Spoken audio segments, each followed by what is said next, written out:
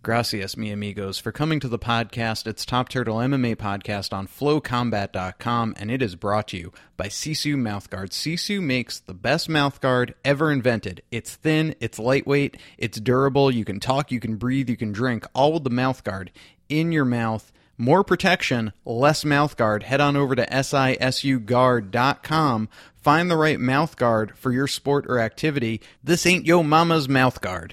Also, we are brought to you by Banned Coffee. Banned Coffee makes the world's strongest coffee. 3 times the amount of caffeine as your normal energy drink. If you do stuff during your day, if you need a little boost, head on over to bannedcoffee.com. Enter in promo code TOPTURTLEMMA, all one word, not case sensitive. That's how we roll. And get yourself 20% off the world's strongest and best tasting coffee. Banned Coffee and Sisu Mouthguards brings you this episode of Top Turtle MMA Podcast, and it starts right now.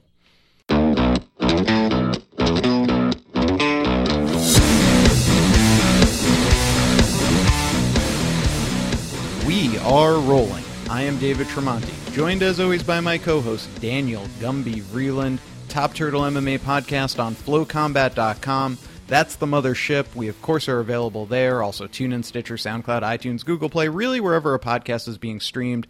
Give us a like, give us a subscribe, give us a download, write a review. We gosh darn appreciate it if you appreciate what we do here. Gumby, one of the things we're known for in our own head is that we like to get right into things, and there's nothing really more topical right now than the press conference tour of Floyd Mayweather and Conor McGregor from this week, hitting up 4 or 5 different cities. What did you make of the trash talk, and who do you think won? I will say I think that's one of maybe the most annoying questions when you're out there on Twitter or MMA websites. I mean, even Flo did articles about it, and I love the guys at Flo about who won every stop. To me, you just don't win a press conference. Like, everybody wins a press conference when people get jacked up for the fight. If Conor out trash talked Floyd on any stop, if it bought more people to bring more pay-per-view dollars in, Floyd won too. Mm-hmm. Like, they both win every single time somebody does a really good job. And the fact that just about every single MMA podcast and every single MMA website is covering a 4-stop freaking press conference week, and pretty much that's all people are covering right now. The fact that they're covering those 4 things, to me, makes it a win. Yeah, it's definitely a win for them. Here's who it's not a win for, the UFC. And I was thinking of this as I was catching up on some highlights of it, and I enjoyed the hell out of it. McGregor with the fuck you suit. The fuck you suit is so good. I love the fuck you suit. And, you know, I don't know if he has, like, a team of writers or it's just all original material, but McGregor's funny. I mean, he's a comedian, okay? But that being said, here's who doesn't win, the UFC. The UFC has had their flattest 6 months, I would say, since the beginnings of the Zuffa era. And, you know, you look at their buy rates, you look at International Fight Week, the prelim ratings on FS1 last Saturday were the lowest for an International Fight Week Saturday night prelim in years. And Conor's off doing boxing, and there's just no hype right now, I feel, around the UFC. I feel like the product's a little flat. And, you know, I am so excited for UFC 214. Jones-Cormier, Wood versus Maia, Cyborg's fighting. We have Tanya Evinger on the show later today. She's fighting Cyborg for the abandoned 145-pound female championship. But that all being said, I hope that kicks off kind of a run here, because it just feels to me like, you know, this was great for the brand of Conor, and who's to say he ever comes back to the UFC after making $100 million in one night. But it hasn't been as good for the UFC. Yeah, I think you're right on that too. And to me, when I was thinking about this with my friends this weekend. To me, the best thing that could happen for the UFC, and hear me out on this one, the best thing that I think that could happen for the UFC is that Conor could lose. And here's why. I think if he wins, you never see him fight another MMA fight again. Because if he wins, Floyd gets his rematch. They both make a fat stack of cash.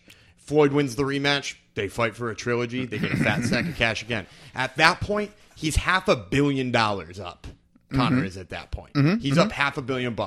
And who the hell would fight best case scenario, the UFC can pay him $5 million a fight. Best case scenario. Who would fight for $5 million when you've got $500 million that you've made in your last 3 fights? Well, I agree with you on the numbers, though. I'm pretty sure it was disclosed that he made about $10 million. Maybe they could up it to 15. Okay, But so best case scenario, 15, 20 right, million. versus the 100. Who right. fights for $20 million when you have $500 million in your last 3? Well, the devil's advocate too, there is going to be some, maybe some boxing or casual fans who now know of Conor because of this fight, and if he does come back to the UFC, maybe he makes more than the last time he fought in the UFC because he's only a bigger star. And I will say, I was driving around New York City this week, and on WFAN, the local sports talk radio show station, fans were calling in to talk about the press conference. I've never heard that on WFAN. It's all Yankees, Mets, Giants, Jets, Knicks calls. So they're definitely reaching a stratosphere of the mainstream that no UFC fighter has ever achieved, not even Ronda Rousey with the movies. This is way bigger. So when Conor does come back, would he make the 100 mil? No. Would he make more? Probably. But here's another thing I wanted to talk to you about. He did mention that he had his eye on 2 fights back in MMA. He said Nurmagomedov, which actually proves that Dana White wasn't lying about that. And 2 was the trilogy with Nate Diaz. So maybe if he does lose, because I agree with you, if he wins, he's going to... You're never going to see him again. But in the cage. That might be what you see later this year, and I'm sure Tony Ferguson is somewhere in a dark corner just pissed. Yeah, because he didn't even get the mention on that. Well, especially, too, if you think about how people are matching up right now in that lightweight division, and now we're nowhere near having a title shot happening anytime soon, but you now have... Eddie Alvarez and Justin Gaethje are now locking horns. Excited about that fight. Yeah, so if Khabib doesn't wind up with Tony Ferguson, where does that leave Tony Ferguson? I have no idea. Maybe Kevin Lee, but and while Kevin Lee's a nice name right now, Ally Akinta. Yeah, those aren't crazy good names. This is a guy who was supposed to fight Nurmagomedov recently, and he finds himself in this shitty position. It is pretty. Yeah, it's pretty crazy at 155. At the very least, you could say 155 has a lot of depth. You know what doesn't have a lot of depth is women's 145 pounds. Obviously, we're going to restart the division, so to speak, when Cyborg faces our guest today, Tony Evinger. But here's a question for you, Gumby. If you worked for the UFC and someone came to you and said you have to cut one division, what's the division you cut? One division. All right, so I'll leave 145, women's 145 out because I don't believe it's even started yet, in my opinion. That's a fair kind of criteria there. In terms of competitiveness, this I guess you have to have 2 different versions of this. One is from a business perspective. What do you cut? From a business perspective, you cut flyweight, yes. 100%. But from an entertainment point right now, just based on what I've seen recently, it might be heavyweight. You've got a champ in nothing else. You just saw the number 2 and number 3 contender square off in one of the most boring fights I've ever seen in my life. You're talking about Verdum and Overeem. Yeah, I mean, it was terrible. Kane's been on the shelf for 3.5 years or some goddamn thing, right? That's what Kane does. What do you have left there? I mean, you have one fun fight with Ngannou and Dos Santos. If Dos Santos beats Ngannou, it's the worst thing that could happen for the UFC. Then it's Stipe and everybody else. I hear what you're saying. It's a very weak division, probably the weakest heavyweight's been ever, maybe. Yeah. It's a weak division, but heavyweight, I feel like it could come back. There aren't a lot of heavyweights walking around, so it's not easy to restock when you need to restock it. But you have Ngannou and... there'll be someone else. And also, we might be right now in the midst. If Stipe gets that 3rd title defense, one, it would break a record. And we're also looking at talking about Stipe as one of the all-time greats. Think of who he has wins over now. He has wins over Verdum, who is an all-time great heavyweight, who has a win over Fedor. Overeem. He has a win over Overeem, all-time great heavyweight. He has a win over Mark Hunt, not an all-time great heavyweight. But I mean, he's on that list. He's around. Yeah. He's kicking around. And then if Miocic were to beat Kane, I think we would start talking about Miocic as one of the greatest ever. Yeah, but again, so this is from we said from a business perspective, you can't cut heavyweight because you have to have the baddest man in the world on your roster. But also from a marketing perspective, you're right. Stipe is about to blow up big, I feel like. But from an entertainment perspective right now, if you're not watching a heavyweight title fight, you don't want to see a heavyweight fight come up on the card. They could be a little rough. Yep. So, I mean, that's right now it's one of the more boring divisions. All right. Well, you said it yourself. The 145-pound female division, it's just getting started. It's almost like a reset after the ridiculousness of February with Holly coming up in weight and Jermaine Durandamy, for that matter, coming up in weight from 135, and now Jermaine being stripped because she didn't want to fight Cyborg. Go to the Wikipedia page, read about the craziness. I can't keep talking about the women's 145-pound division and just how stupid it's been in the promotion and everything else. But we're resetting, and we're excited because we're talking to Tonya Evinger, who's been an Invicta mainstay, a really great fighter, and now she gets her chance to fight Cyborg at 145 pounds at UFC 214 at the end of this month, and we got a chance to talk to her. We will play you that interview now, but I want to mention it is brought to you by Band Coffee. Band Coffee makes the world's strongest coffee, 3 times the amount of caffeine as your normal energy drink. Head on over to bandcoffee.com, enter in promo code TOPTURTLEMMA, all one word, not case sensitive, and get yourself 20% off. Band Coffee brings you our interview with Tonya Evinger. We have the pleasure of talking to Tonya Evinger, who fights Cyborg Giustiniano at UFC 214. Tonya, you were really vocal about the UFC's choice kind of not to sign you during your amazing run on Invicta. You had that huge win streak, but it seemed like the call wasn't coming. How did the signing come about, and what was your reaction to finally getting that call from the UFC? It was good, it is what it is. I definitely was just, on my side, I just was, I didn't need to, beg anybody for a fight. I definitely felt like I fought for an amazing promotion, and I was just super grateful to be where I was at and stuff. And, I don't know. I was just trying to fight out my career as long as I can, and wait for the opportunities that were given, and try to just take them as they come.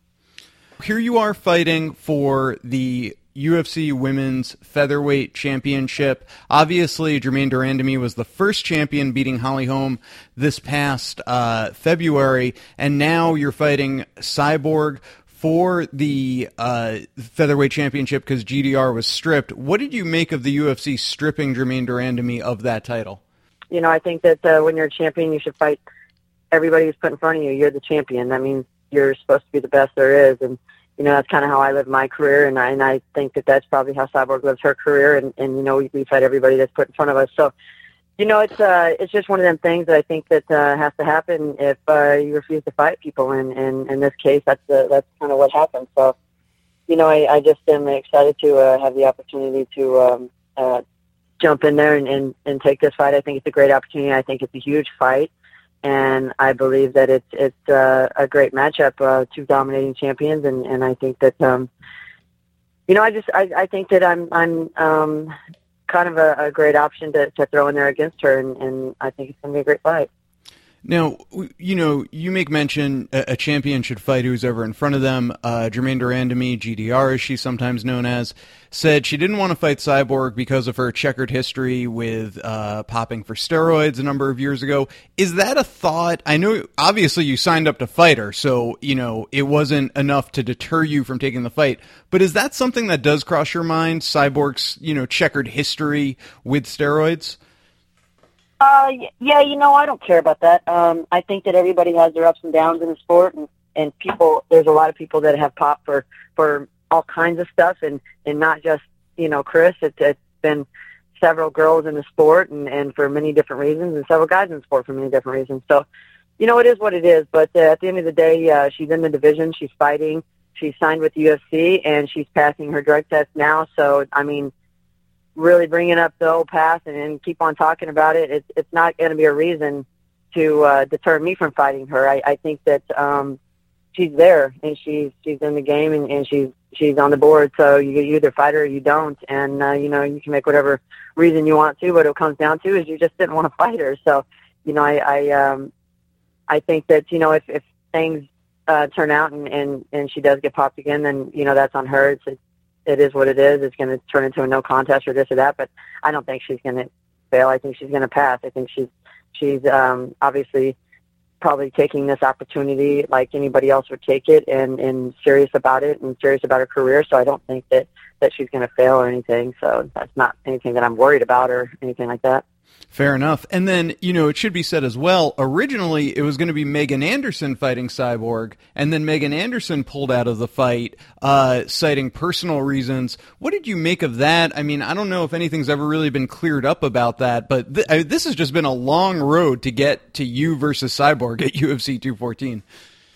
Yeah, I don't know. I don't know what her deal is. I don't really care, to be honest. I think that, her loss is my gain, and obviously, that's how it should be. I don't really think about that fight. I just could care less. I just am looking at my own career and my own opportunities and stuff like that. But it's I think that it was a little crazy how it went down and how fast it went down, and I don't know. She just signed, and then it was announced, and then all of a sudden she's pulled out. So it was a crazy turn of events, and I don't know. Fans seem like they're disappointed she's not fighting, but to be honest, I think I'm a much better matchup and a much more dominating champion. So I think it's a much better fight anyway. Yeah, and so let's talk a little bit about how quick all of that happened. So all of that stuff happened super, super quick to the point where there hasn't even been a whole lot of promo stuff out there too. Have you not felt like the pressure that people going into title fights typically have to feel to do promos, or is that something that's coming up real soon? I just think that they don't care about us. I think that they're so worried about Pumpin' Jones and Cormier that they ain't give anybody on the card any kind of promo. So, it kind of sucks on that end, and being on such a big card and out there on such a huge fight and the huge position on the card, and it just sucks not to get any promo. But I mean, I really, it doesn't bother me because I think that that's what they're selling. They're selling the Cormier and Jones fight, and that's kind of what you run into when you fight on such a big card. You're going to get shadowed by the bigger names on the card. So it's not like I'm all butthurt about it or this or that. And I'm just going out there to fight, and I think that winning that fight will bring a lot of attention in itself. And I think that me and Chris will put on a good enough show that then we'll gain some fans and gain some attention anyway. So. Yeah, absolutely. The stage only does wonders for both of your careers. Actually, now you mentioned that you think you match up really well with her. Obviously, not very many people in history have ever matched up really well for her. What parts of your game do you think are particularly best suited to handle, the raw power that's been so difficult for so many other women? I just think it's the type of fighter I am. I think that my style is something that really knows how to fight against, and nobody knows how to imitate in a sense, So I think I'm just a unique fighter and so unorthodox. People, look at my game and they pick it apart and see all these mistakes, but I mean they aren't mistakes. That's just how I fight. I fight that style and that crazy look and that crazy unorthodox style that people don't like things that are different. So of course I'm going to get the negative end of that and have to deal with that, but. And I don't know. I think that it works for me, and I win fights, and obviously it has shown in the last few years that I've been fighting. And I think it just took me a little bit to figure myself out. And I think that's what a lot of fighters need to do: stop fighting the way everybody else is fighting. Stop fighting a textbook style MMA fight, and learn your strengths and what you're good at, and that's what's going to win you fights. I mean, I just kind of understand my style and understand what works for me and what doesn't, and I go out there and do it. Absolutely. And, coming up to 145, any consideration or hesitation, I should say, any hesitation there from you to come up to 145? Obviously a great opportunity to fight really the biggest name in female fighting right now in Cyborg and for the title. But, is that something that maybe stays in the back of your mind? Are you looking forward to coming up to 145, or is it a pain?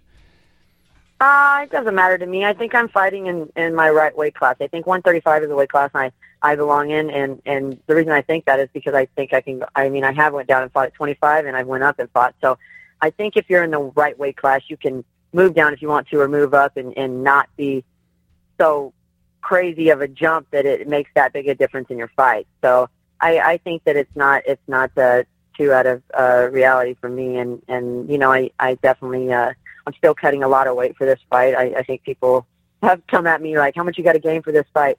man, these people are naive to think we're only cutting 5 pounds. And I cut a lot of weight to make 135, and I'm going to cut a lot of weight to make this fight too. Obviously, she's cutting a little bit more than me, but you know, at the end of the day, we're both still cutting, and we're both still, you know, big girls, and you know, it's just a sport. So, you know, I'm definitely not going to let fear and stuff like that take control and make decisions on whether I take fights or not. So, you know, I'm in here to compete. I'm in here to work, and I'm going to take the opportunities that are given to me. And, you know, win or lose, that regret is so much worse than the outcome of the fight. So, you know, I'm going to take the opportunity, and I'm going to jump in there and just fight. Absolutely. So well said. And, you know, I've always wanted to ask you this.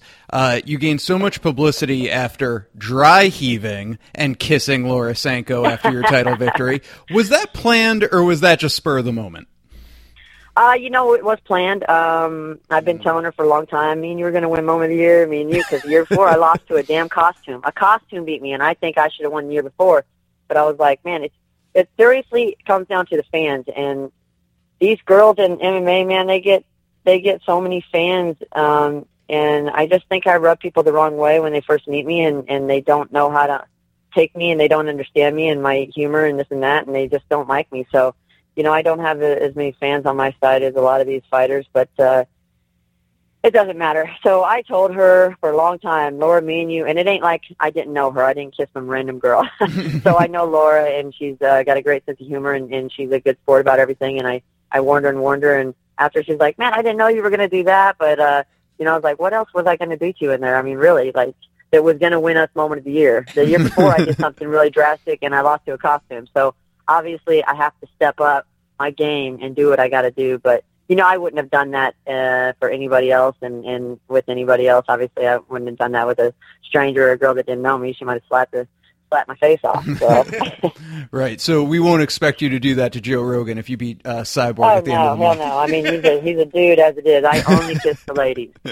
Fair enough. Well, listen, Tonya, we can't thank you enough for the time. You mentioned, you know, not having a lot of fans, but I'll tell you what an opportunity when you face Cyborg. If you're able to pull off the win and become the new featherweight champion, I think you're going to have a lot of fans, maybe an uptick in Twitter followers almost immediately. So we can't thank you enough for the time, and we wish you the best of luck in that fight.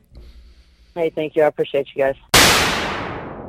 All right, Gumby, there you have it. Tonya Evinger. Yeah, I've been a big fan of Tonya Evinger because of that. You know, exactly what she says has made her not too many fans. That, like, humor, that straightforwardness that some people just don't get. And I find her hilarious, and I think she's been great for the sport, and she's going to be a big star at some point in time. I agree, and I love the moment of the dry heaving and then making out with the announcer.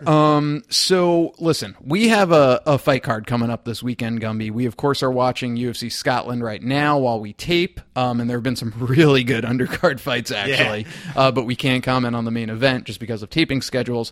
But we have another fight card right on its heels this Saturday coming to you from Strong Island. Gumby, you're going to be covering this fight for FlowCombat.com, or these fights for Flow Combat, right? Yeah, and it's very, very exciting. It's the first time I'm covering a UFC event live for Flow Combat, so I really appreciate it from those guys. Absolutely. And it's headlined by Strong Island's own Chris Weidman versus Kelvin Gastelum. This is UFC on Fox 25. And this is a crossroads for Chris Weidman. I want to just take you back, Gumby.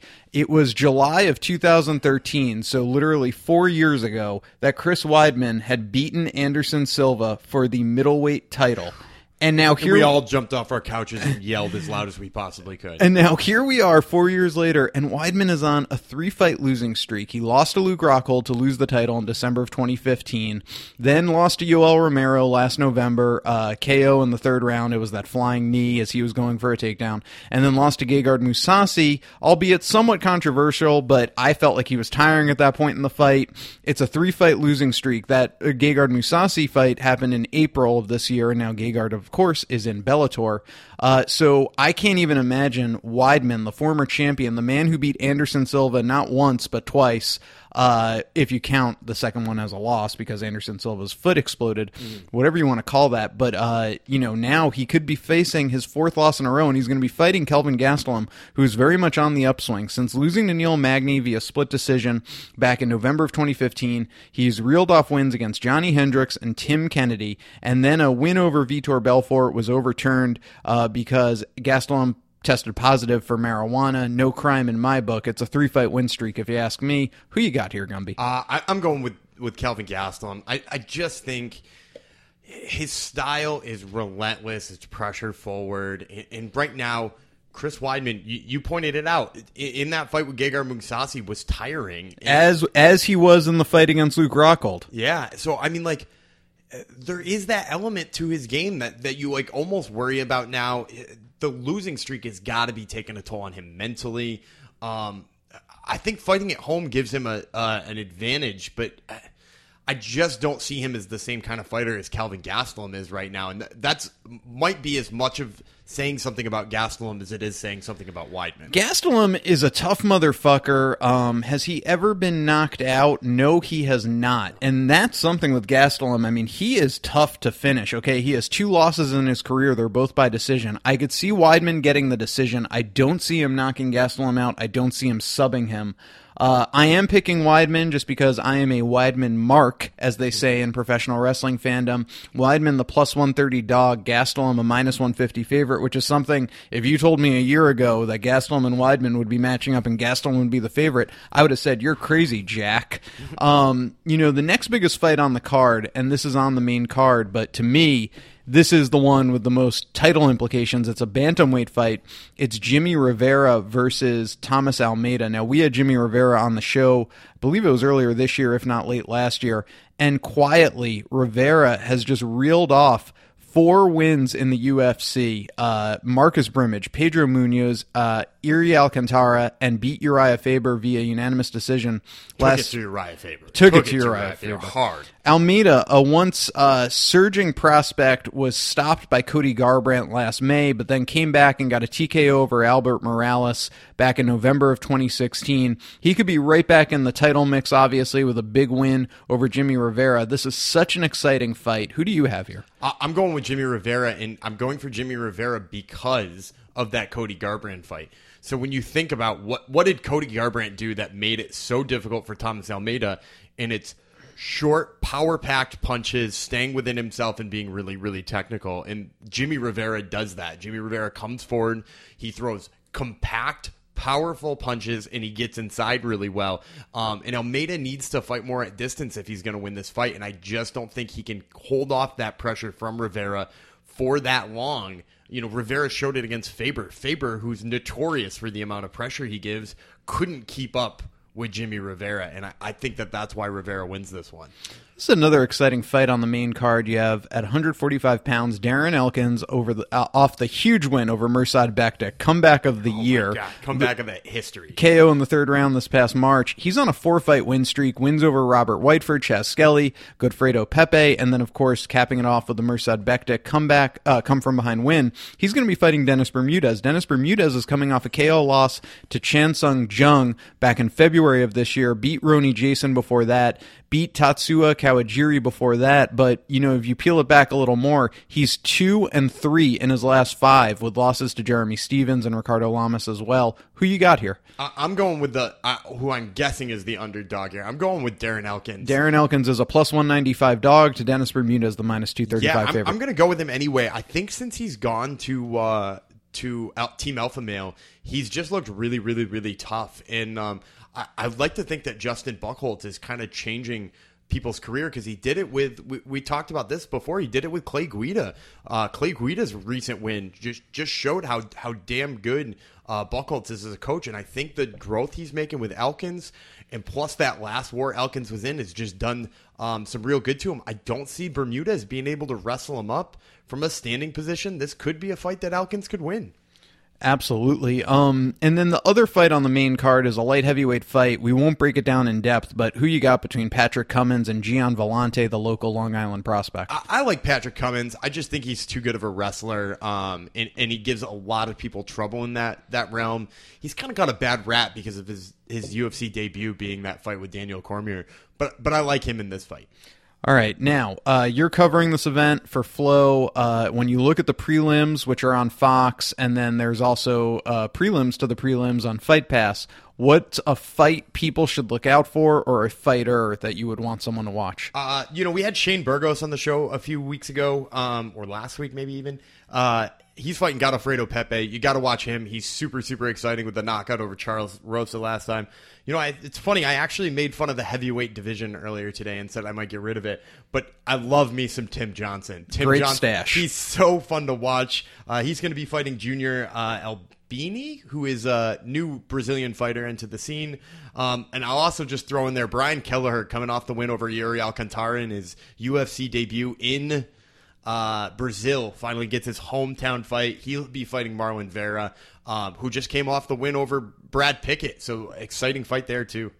All right. Well, listen, that's going to be an exciting fight card. We, of course, can't comment on Gunnar Nelson versus Santiago Ponzinibbio because it's happening as we tape this right now. But one other last thing I wanted to get your reaction on was the first Dana White Contender Series this past Tuesday. Oh, I really loved it. I wrote an article about how many things I think they did right in between the announcing crews, and I'll even say Snoopcast. While I watched it for one fight and was like, damn, this is terrible, the idea of bringing that to people I think is really, really smart. I thought Yves Edwards did awesome on the mic. I would love to hear him on with like next to Brian Stan in like a 3-person booth sort of deal, dissecting stuff, because he dissected positions really well. I thought Laura Sanko was really, really excellent with the backstage interviews. And to me, the big win of that whole show, Kurt Holobaugh. I didn't know that they were going to do this. Well, Kurt Holobaugh, first of all, mammoth performance against Matt Bessette. But I think the real win for the show was that we get to find out who the UFC signed right away. With that, Dana White's looking for a fight. You sit around and you think, did they sign him? Did they not sign him? When do we get to book him? When do we get to know if they actually signed? The show airs like freaking 3 months after he went and watched the fights. Wait, so catch me up on that, because right when Bessette lost, and I'm a Bessette fan, obviously, I was disappointed and I turned off the TV. At the end of the show, they said, we're going to just hang around here for 10 minutes and Dana will let us know who he signed. Oh. And so then they went to an interview with Laura Sanko and Dana White. She was like, who are you offering contracts to? And he said, well, we signed Kurt Holobaugh and we signed Boston Salmon. So, that's awesome. See, yeah, I love this concept. And then Kurt Holobaugh and Boston Salmon were standing right there, and they brought them in for interviews, and Dana White kind of like just tapped them on the shoulder while they were walking by heading for there. So I just thought, brilliant idea on how to do it, instant gratification for a viewer, and way better than like Tough or Dana White's looking for a fight in that regard. Well, I'll throw out this reminder then. We had Sean O'Malley on the show 2 weeks ago, and he's going to be the headliner for the second Dana White Contender Series. Yeah, I think he's actually the second to last fight now, but he originally was listed at, I think, as the last one, but I think they might have switched it up. But MMA Lab product, and he's super fun to watch, so make sure you check that one out. And that's Tuesday night on UFC Fight Pass. Gumby, this was another great episode. We thank the fans so much for allowing us to do this, and you can follow us on Twitter, Top Turtle MMA. Email the show. We're accepting both love and hate mail right now, topturtlemma@gmail.com. Thanks to flowcombat.com, our mother ship. I'm David Tremonti. He is Daniel Gumby Vreeland. We'll be back next week.